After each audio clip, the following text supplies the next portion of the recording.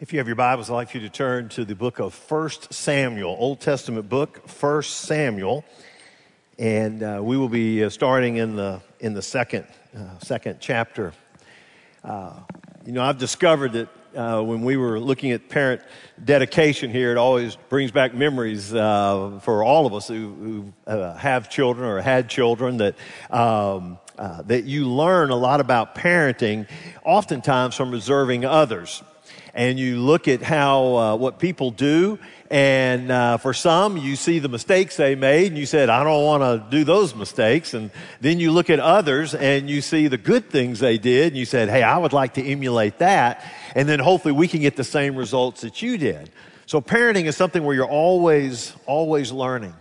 And in this parent dedication service, we're reminded of our responsibilities in raising and nurturing our children, and helping them to both know God and also to love God. And so I was looking in the scripture, and there's an interesting example of parenting and life choices that are found in the Old Testament. And we get an inside look at a church family in the Old Testament.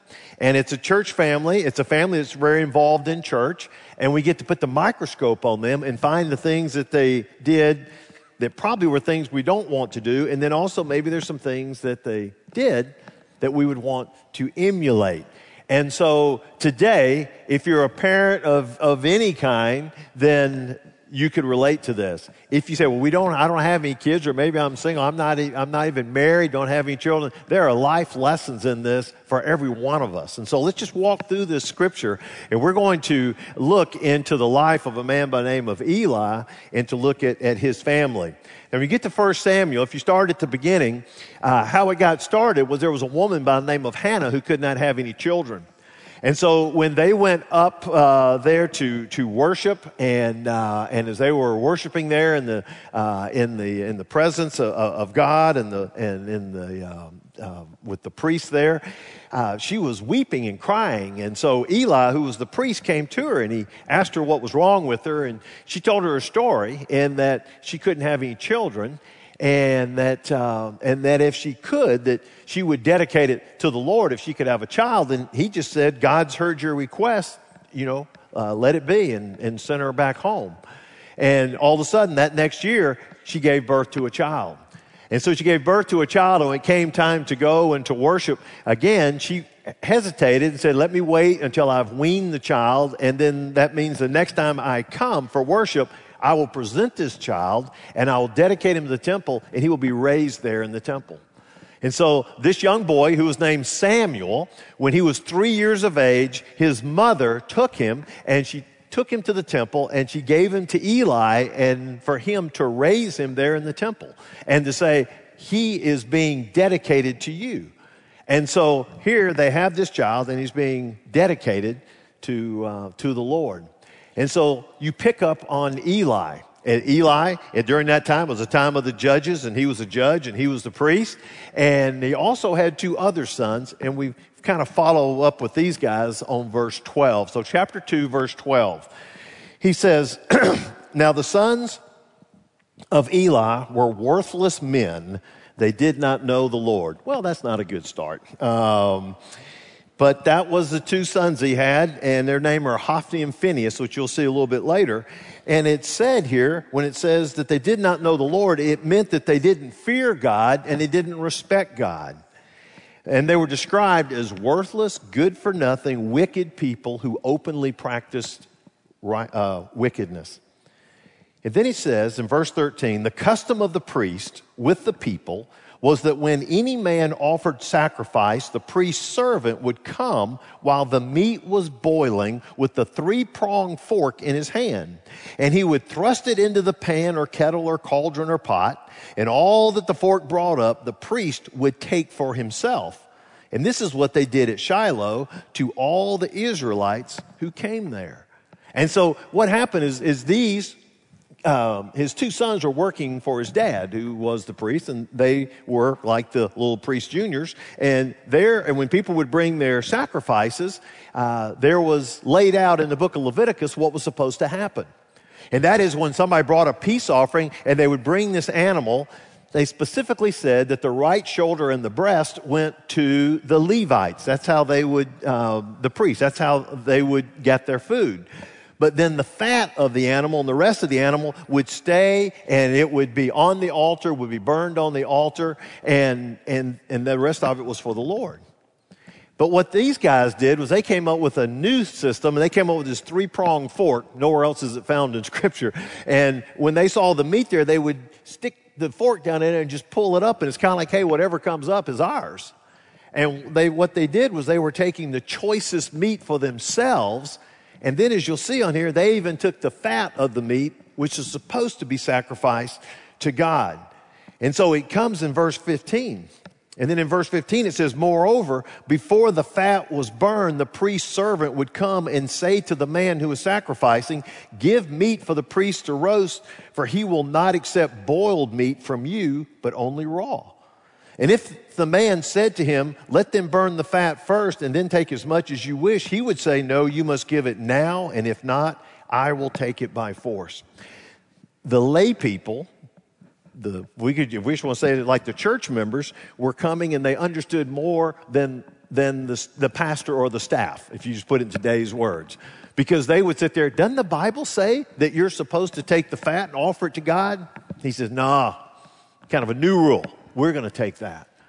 And so what they did was these men, Hophni and Phinehas, they were taking the meat that was supposed to be sacrificed to God, and they were taking it more for themselves. And so it says in verse 17, thus the sin of the young men was very great in the sight of the Lord, for the men treated the offering of the Lord with contempt. Treated the offering of the Lord with contempt. And so that's Hophni and Phinehas. Then all of a sudden you come to verse 18 and it says, Samuel, we were introduced to him earlier, was ministering before the Lord. He was a boy clothed with a linen ephod, and his mother used to make him a little robe and take it to him each year when she went up with her husband to offer the yearly sacrifice. And so what would happen, the priest would wear a robe, and then they would wear a vest that was called an ephod. So his mama made him a robe, kind of like the priest, and made him his own little ephod on there. So he's kind of like, I want to dress up to be like Dad. So if your dad's a policeman, God would dress up like a policeman, okay? If Dad was a doctor, God would wear a little doctor outfit around the house. And so it's like, I'm going to dress like that. I'm going to do the work. And so he's like a priest in training over here, and he's ministering to the Lord. Well, then you pick up on verse 22, and it says in verse 22, at the end of verse 21, and the young man Samuel grew in the presence of the Lord. And so here's Samuel growing in the presence of the Lord, but then these other two sons, Hophni and Phinehas, verse 22.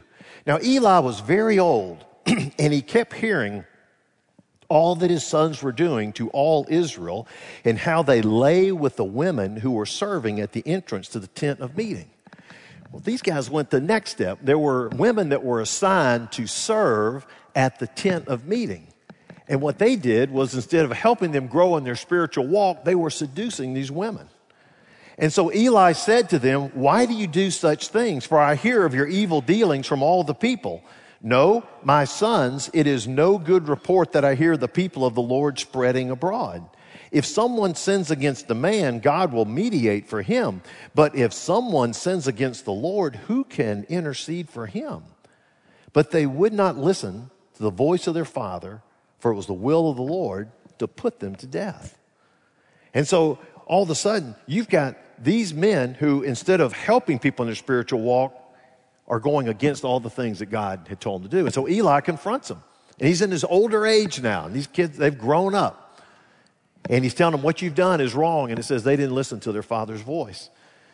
So God begins to take things into his own hands. And in verse 27, it says, and there came a man of God to Eli, and they said to him, thus the Lord has said, did I indeed reveal myself to the house of your father when they were in Egypt, subject to the house of Pharaoh? Now, when it says it's the man of God, this phrase is used about 70 times in the Old Testament. It means like a prophet, that God sent a prophet to them. And he said, do you not remember what happened back in the day when you were, when before the Exodus took place, did I choose him out of all the tribes of Israel to be my priest, to go up to my altar, to burn incense, to wear an ephod before me. I gave to the house of your father all my offerings by fire from the people of Israel. What he's talking about was Aaron was chosen to be the high priest. When God looked at the 12 tribes of Israel, he took one tribe, the tribe of Levi, and he said, these will be the priests. And then out of that tribe of Levi, he chose one family. His name was Aaron. And he said, Aaron will be high priest. And then he had sons, and it will descend from his sons. That's where the high priests come from. And he says, did I not give you all this? Did I not give you all these opportunities and give you this incredible opportunity, this incredible gift to be able to offer these incenses and to offer these sacrifices to the Lord? You have been given an amazing responsibility. And what an amazing privilege you've gotten. And he says, and I've given you all of this privilege. And then he comes in verse 29. Why then do you scorn my sacrifices and my offerings that I commanded, and honor your sons above me by fattening yourselves on the choicest parts of every offering of my people? Why are you doing this? Here, I have given you this amazing privilege, and yet your sons are going in an opposite direction, and you're not doing anything about it. So what I did, I looked at this, and I said, what kind of life lessons do we learn from this Old Testament family right now? And let me just give you some insights from this passage. Number one is this: parents make parenting mistakes. Parents make parenting mistakes. If you have raised a child and you're the perfect parent, could you just stand at this time so I can, because what we'd really love to do is to tap your brain on that. What it would be a lot of fun is to take a survey and say, okay, as a parent, think about how old was your child when you made your first parenting mistake? See, some mom would say, day 3, on there. I mean, you just do that. Parents make parenting mistakes. And when we take a look right here at Eli, there's some things that jump out at us. Number one, too soft and passive. Too soft and passive. In verses 22 through 25, it says, when he was old, which means that he didn't really confront them until he was older. When he was younger and his children were younger, he didn't confront them. He waited until they were older as an adult. And when he heard about these abuses and things, he did nothing about it. The abuses had been going on for a long time, and yet he wouldn't say anything about it. Then all of a sudden it got even worse with the way he was seducing the women over there. And so now all of a sudden it got to the boiling point to where he says, I need to be able to confront you on this. And he warned them about the dangers of their behavior. But you see, he didn't do that before. Because if he had done that before and warned them about the dangers of their behavior and then brought them under proper discipline, and he could have used his authority to restrain them, but he didn't. He was too soft and he was too passive. And beyond the fact that he was their father, he was also a judge and he was also a priest. He had the power to cast them immediately out of that position. He should have gone to them and said, this is what a priest is supposed to do, and you're not doing that. This is wrong, and you got to lose your job. But he was too soft. He was being a little bit too passive with them. And later on, which we'll see in 1 Samuel 3:13, in 3:13, the Lord told Samuel this, who was then to relay it to Eli, and he says, and I declare to him that I'm about to punish his house forever for the iniquity that he knew, because his sons were blaspheming God. The iniquity that he knew because his sons were blaspheming God. This wasn't something like Eli said, I didn't know this was wrong. He knew it was wrong, but he did nothing about it. And so it's just a great reminder for us as parents is that sometimes parents are more concerned with being their child's friend rather than being their parent. And you need to be loving and enjoy your children. They are a gift from the Lord, but you also need to be firm and willing to discipline. The second point that we see under parents making parenting mistakes is honor your children above God. This is one of the mistakes that happens, is when you honor your children above God. I've read over this passage a number of times, and when I read it again this week, this phrase jumped out at me. It's almost like I had missed it before. Because in verse 29, when he says, why then do you scorn my sacrifices and my offerings that I commanded, and honor your sons above me?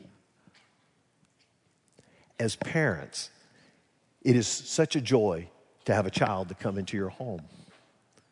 And it's such a great privilege as a parent. And it says that they are a gift of the Lord, but yet you can never elevate them ahead of the giver. And when he says in this passage, you honored your children above God, we just got to ask ourselves the question, do you allow and approve of behavior that is antithetical to God's word, that is opposite of God's word? Do you see your children heading in that direction, yet say nothing on that because you don't want to hurt their feelings or whatever, you want them to express their creativity? I don't know, whatever, you figure it out. But if you're sitting there and saying, well, I really want to honor my child over God, then you're falling into the trap of Eli. Do you give precedence and honor to extracurricular activities over their walk with God? Do you honor your children above God? And I think just as every parent, when you take an evaluation and an inventory of how we're doing, we just got to ask ourselves the question, am I honoring my child above God? This is what Eli was doing. And the third point was this, just too inconsistent. Too inconsistent. If you look on verse 29, again, he says, why then do you scorn my sacrifices and my offerings that I commanded, and you honor your sons above me by fattening yourselves on the choicest parts of every offering of my people of Israel? Fattening yourselves. That means includes Eli. Your two sons have been grabbing the extra meat, but you're fattening yourselves. Now, in chapter 4, verse 18, it says that Eli was a heavy man. And so a lot of people says that indicted him because he was eating a lot of meat that was coming from the sacrifices that was taken that he wasn't supposed to be eating. And I put down here too inconsistent. You know, it's kind of hard to listen to your dad tell you that you're wrong in taking so much meat when at the dinner table he says, pass the meat for his third helping. And then he's telling you how good it is and how delicious this meat is. And he's telling you, hey guys, you're wrong. You don't need to be taking all that meat. You're supposed to be sacrificing it to the Lord, but could you pass me another filet while we're at it? You see, that's that inconsistency in a life. And this is when the man of God came and he stood in front of Eli. He said, this is what you're doing. He says, this is exactly what you're doing. You're being inconsistent. You're telling your kids this is wrong, but yet you are participating in this. And there is a consistency as parents that we need to have in our walk and also in our talk. You see, it's hard to talk about God being a priority in their lives if he's not a priority in your life. And it's hard for us as parents to preach to our kids to say, hey, God needs to be number one, but yet they don't see any evidence of that in our own life. Or for us to sit there and say, you need to really respect those people. Don't bully anybody at work, at school. You need to respect those that you come into contact with. But yet we don't treat our spouses with respect. You see, that if they can see a parent being respectful, not only within their home, but also outside their home, they understand what respect looks like. And it's very difficult to be that inconsistent, to say, you need to do this, but I'm doing this. It's hard to talk about integrity and ethics if you're not above board in handling your own business and personal finances. You see, Hophni and Phinehas had no respect for the Lord or for the office of their father, the high priest, and it showed in their actions. They had no respect for him. And part of that is that inconsistency. All right, second life lesson that we learn is parents are in the best position to point their children to God. Parents are in the best position to point their children to God. Throughout the years, Eli has been showcased as the worst parent in the Bible, okay? Every preacher, every Sunday school teacher, they zero in on Eli. In fact, if there was a bad dad award, he would be the guy. In fact, they'd name it after him. In fact, whenever they hand out the trophy every year to whoever was the worst dad and they get the bad dad award, it would be Eli. It would be the Eli Bad Dad Award. Because you read over here and you see all the bad things that he did. And everybody talks about Hophni and Phinehas and man, how did these boys grow up like that? That's unbelievable. What a terrible dad he was. And even the man of God came right to him and got into his face. But what we forget is he had a third son. His name was Samuel. Now, whether you want to call it he was a foster dad or an adopted dad, either one, he's the guy that was raising him. And from the age of 3 all the way up into his adulthood, Eli was his father figure.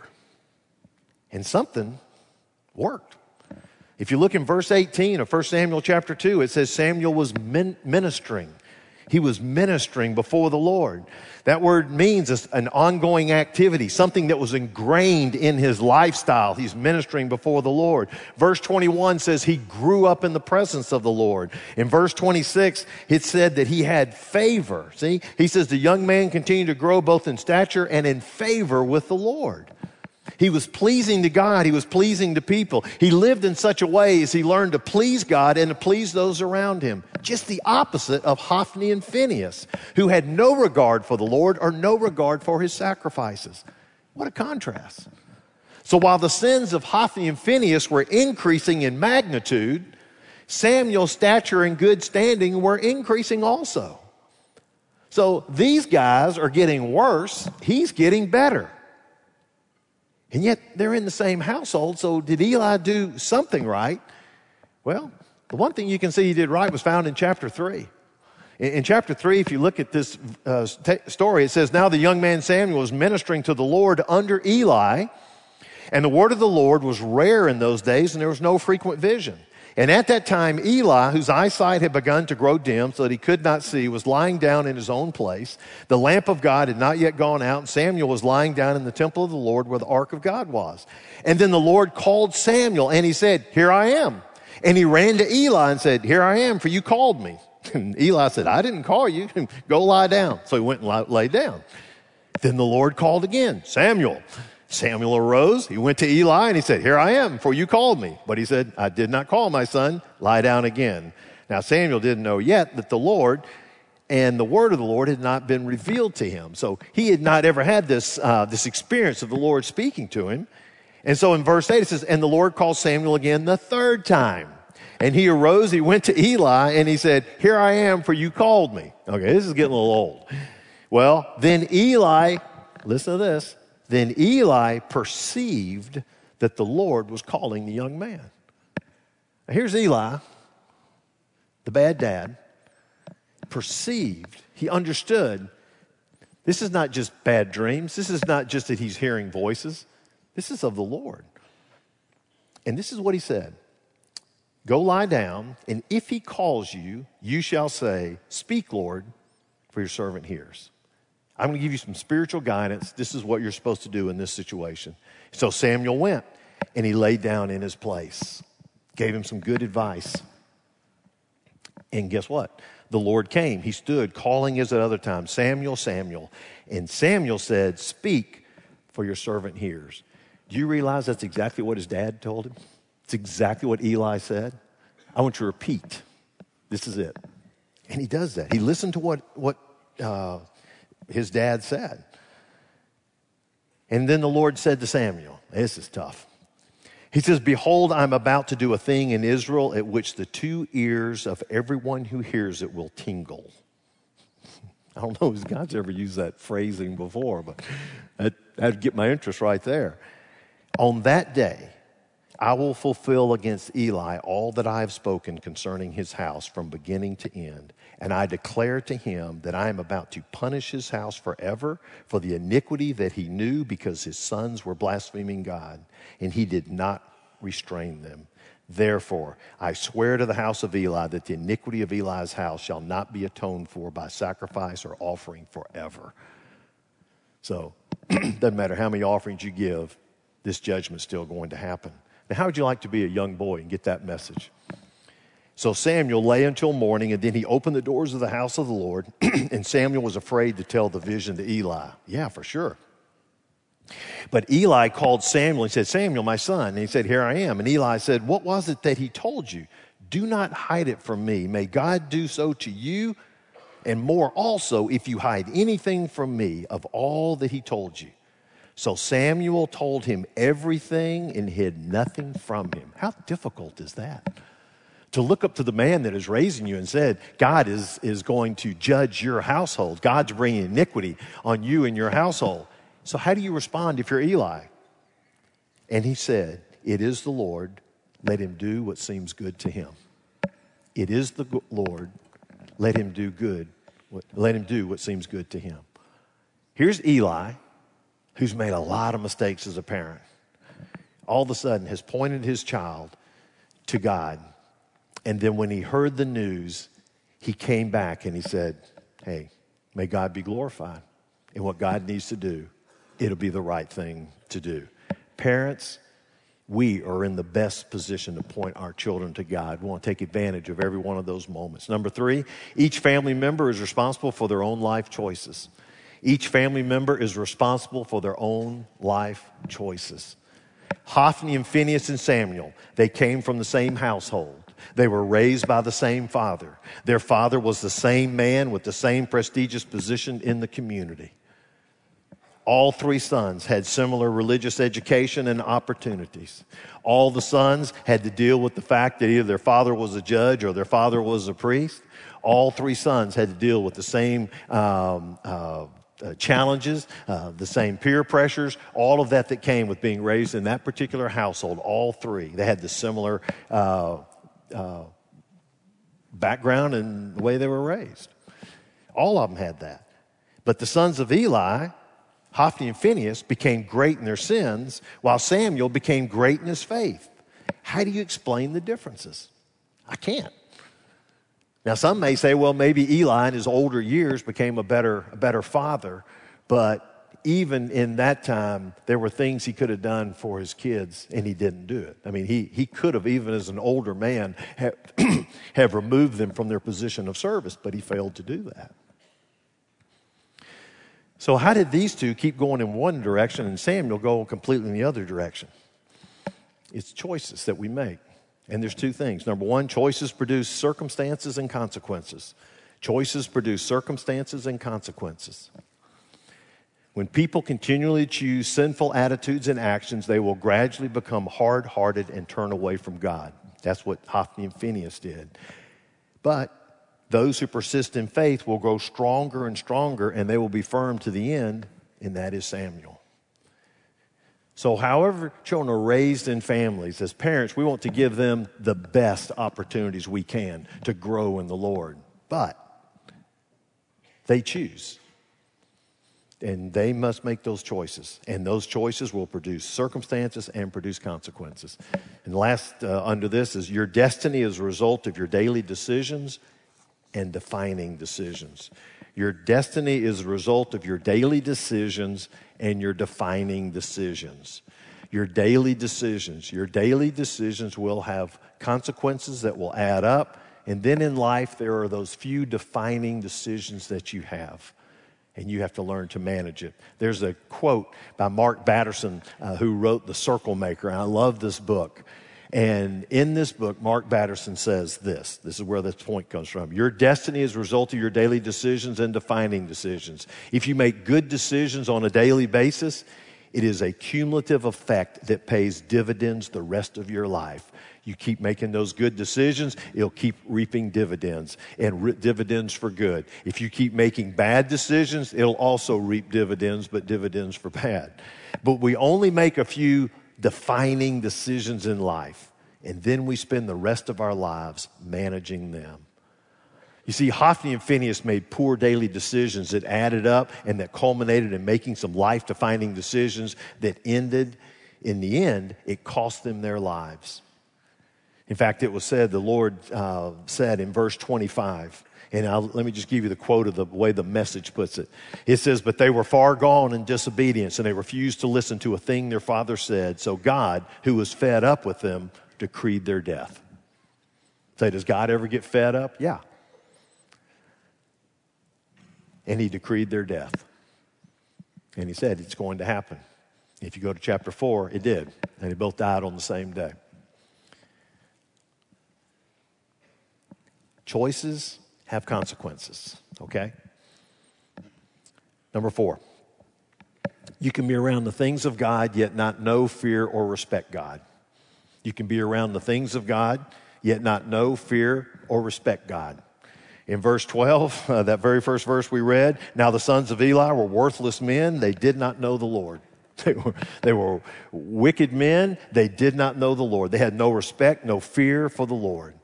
Now, they were around the things of God. People were coming, were bringing sacrifices to them. They were there with the offerings and the sacrifices, and they did all the stuff. But they didn't either know the Lord or they didn't respect the Lord. But then on the other hand, you look at Samuel, and in verse 21, it says, and the young man Samuel grew in the presence of the Lord. They were brought up in the same house, same father. One had no fear or respect for the Lord, and the other grew up fearing the Lord. See, children can grow up in a home. It could be a pastor or a Sunday school teacher, a deacon, a D group leader. It could be anyone. It could be anyone in ministry or someone successful in business, and they can grow up in that home and could be around the things of God, as you could be a committed church member and yet not even know, fear, or respect God. And just because you got your name on a church roll does not mean that you're a Christ follower. And because at times we can do the cultural Christian thing and we can become a part of a church and we think, okay, that must be it. But if I take a look at my life and it doesn't match up with what Jesus says we are to do and how we're to live as a follower of Him, then we have to ask ourselves the question, am I really a follower of Christ or not?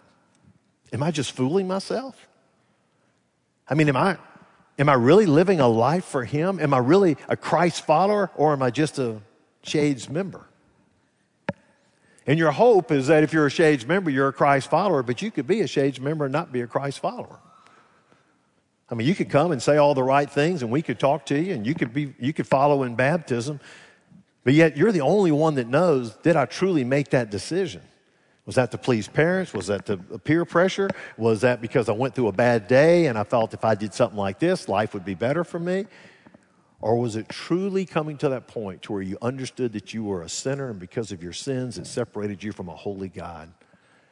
And that if you don't get into that relationship, you will be living your life apart from God, just on your own, with no relationship with your Creator, the Heavenly Father. Until you got to that point to where you understood that those sins separated you from God, and then you were sorry for your sins and you wanted to repent of those sins and ask for God to forgive you. And after God would forgive you, that you would ask His Son, Jesus Christ, to come into your life and to be the one who's already paid the penalty for all your sins. And when I receive Him, He says, welcome, you come into the family of God, and now you are a Christ follower. And you'll still make mistakes and you'll stumble along the way, but your whole goal is to be more like Christ, and He will guide you through His Holy Spirit and help you to be able to do that. So Hophni and Phinehas were guys that it looked like they understood the things of God, but they never feared Him or respected Him. Where Samuel, everywhere you see him, he's growing in the Lord, finding favor with God, finding favor with others. Fifth is this: God will judge your choices and actions. God will judge your choices and actions. In verse 30 through 35, remember we said the man of God came to Eli. This is what he told him. Therefore, the Lord, the God of Israel, declares, I promise that your house and the house of your father should go in and out before me forever. But now the Lord declares, far be it from me, for those who honor me I will honor, and those who despise me shall be lightly esteemed. Behold, the days are coming when I will cut off your strength and the strength of your father's house, so that there will not be an old man in your house. And then in distress you will look with envious eye on all the prosperity that shall be bestowed on Israel, and there shall not be an old man in your house forever. The only one of you whom I shall not cut off from my altar shall be spared to weep his eyes out, to grieve his heart, and all the descendants of your house shall die by the sword of men. And this that shall come upon your two sons, Hophni and Phinehas, shall be the sign to you. Both of them shall die on the same day. That's some pretty rough words.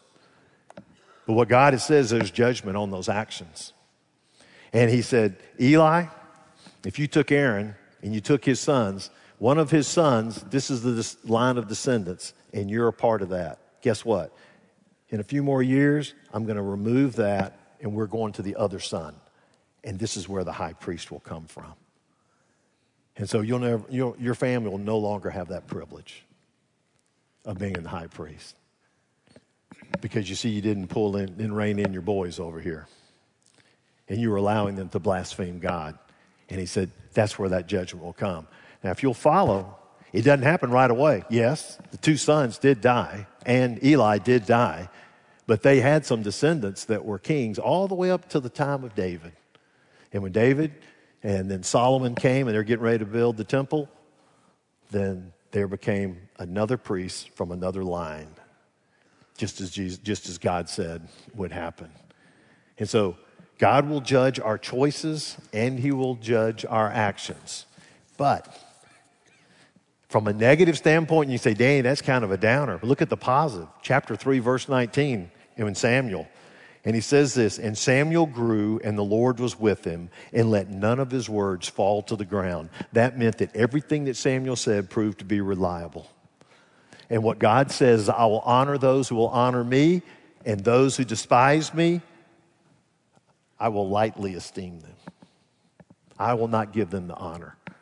But if I'm being honored by others, I will give them honor. And Samuel is perfect. And you can, he's not a perfect person, he's a perfect example, is that when you go through here, and this could be your homework, just say, hey, I'm going to read chapters 2 and 3. And every time you just look at Samuel, what it said about Samuel. Every time in there, he's ministering to the Lord, he's finding favor. And then all of a sudden, the Lord was with him, and none of his words would fall to the ground. God judges. And when he judges, when there are things that we're doing wrong, then there will be judgment. But then there are things when we're giving him honor. The way God judges that is he esteems that and then gives you honor because you're giving him honor. I will honor those who honor me. Now, you look at this, you look at it as a parent, and you say, wow, it's kind of a scary passage. It's supposed to be. No, it is a very sobering passage because it was a dad who knew what was right and knew what was wrong. He knew what was right and wrong. And he saw the direction that his boys were going, and he did nothing. And he said nothing. And he was even in a position to remove them from their position, which he should have, and he didn't. And he treated them differently than others. If these had been two other guys and not his sons, I'm thinking he would have fired them and put someone else in their position. But you see, they were his kids, so he overlooked it. And what he decided to do is he said, I'm going to honor you over God. And we've got to be careful on that. But let me give you the closing word. It's got to be a word of hope. And that is that God always extends hope. God always extends hope. In verse 35, this is what the man of God told him. He says, and I will raise up for myself a faithful priest who shall do according to what is in my heart and in my mind, and I will build him a sure house. He shall go in and out before my anointed forever. I will build up. There's going to be a new priest that's going to come in town. Now, in one instance, they say it's the priest named Zadok, Z-A-D-O-K. He's the priest that came during Solomon's time. He was there when they built the temple. He was a man that had a great heart. But it is also talking about Jesus Christ because he is our high priest and he is the one who will be there forever. And so what he's doing is he's giving a promise of the future as to what is getting ready to happen. And he's letting him know, hey, listen, I'm telling you what, I'm still in control and there is going to be this high priest and he will be forever. And what Jesus does is he mediates for us between the Father all the time, 24/7. And that is whenever we sin and we ask for forgiveness, it goes through Jesus, who then goes to the Father, and he says, I'm standing in Danny's stead. And as I'm standing in Danny's stead, that's hard to say. I'm standing for Charles McDaniel Wood Jr. That's easier to say. I'm standing for Charles McDaniel Wood Jr. over here, and he is just messed up, and he's asking for forgiveness, and I want to let you know my blood has been shed for him. And so when God looks at him, he sees the righteousness of Christ with me. He does the same with all of us. And he says, this is our good news, okay? And so as we think about this Old Testament family, may we as individuals say, I want my life to be one like Samuel's was, to where I'm constantly ministering to the Lord and that I will honor him, and then knowing that when I honor him, then God will continue to guide me and direct me to do the things that he has called me to do and to be someone who's lived sent and one who can impact my world for Christ. Let me ask you to bow your heads, close your eyes. Heavenly Father, thank you so much for the things that we can learn today through Scripture. And some of these are hard lessons. And Father, every one of us knows that there are mistakes that we've made, not just if we're sitting here as parents, but just in life. And that because of mistakes that we have made, it just makes us more cognizant of the fact that we need forgiveness and we need a Savior.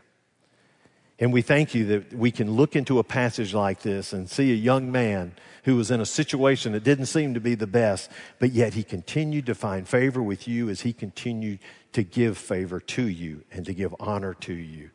May we be a people that will share our love for you and that we will honor you with everything that we have.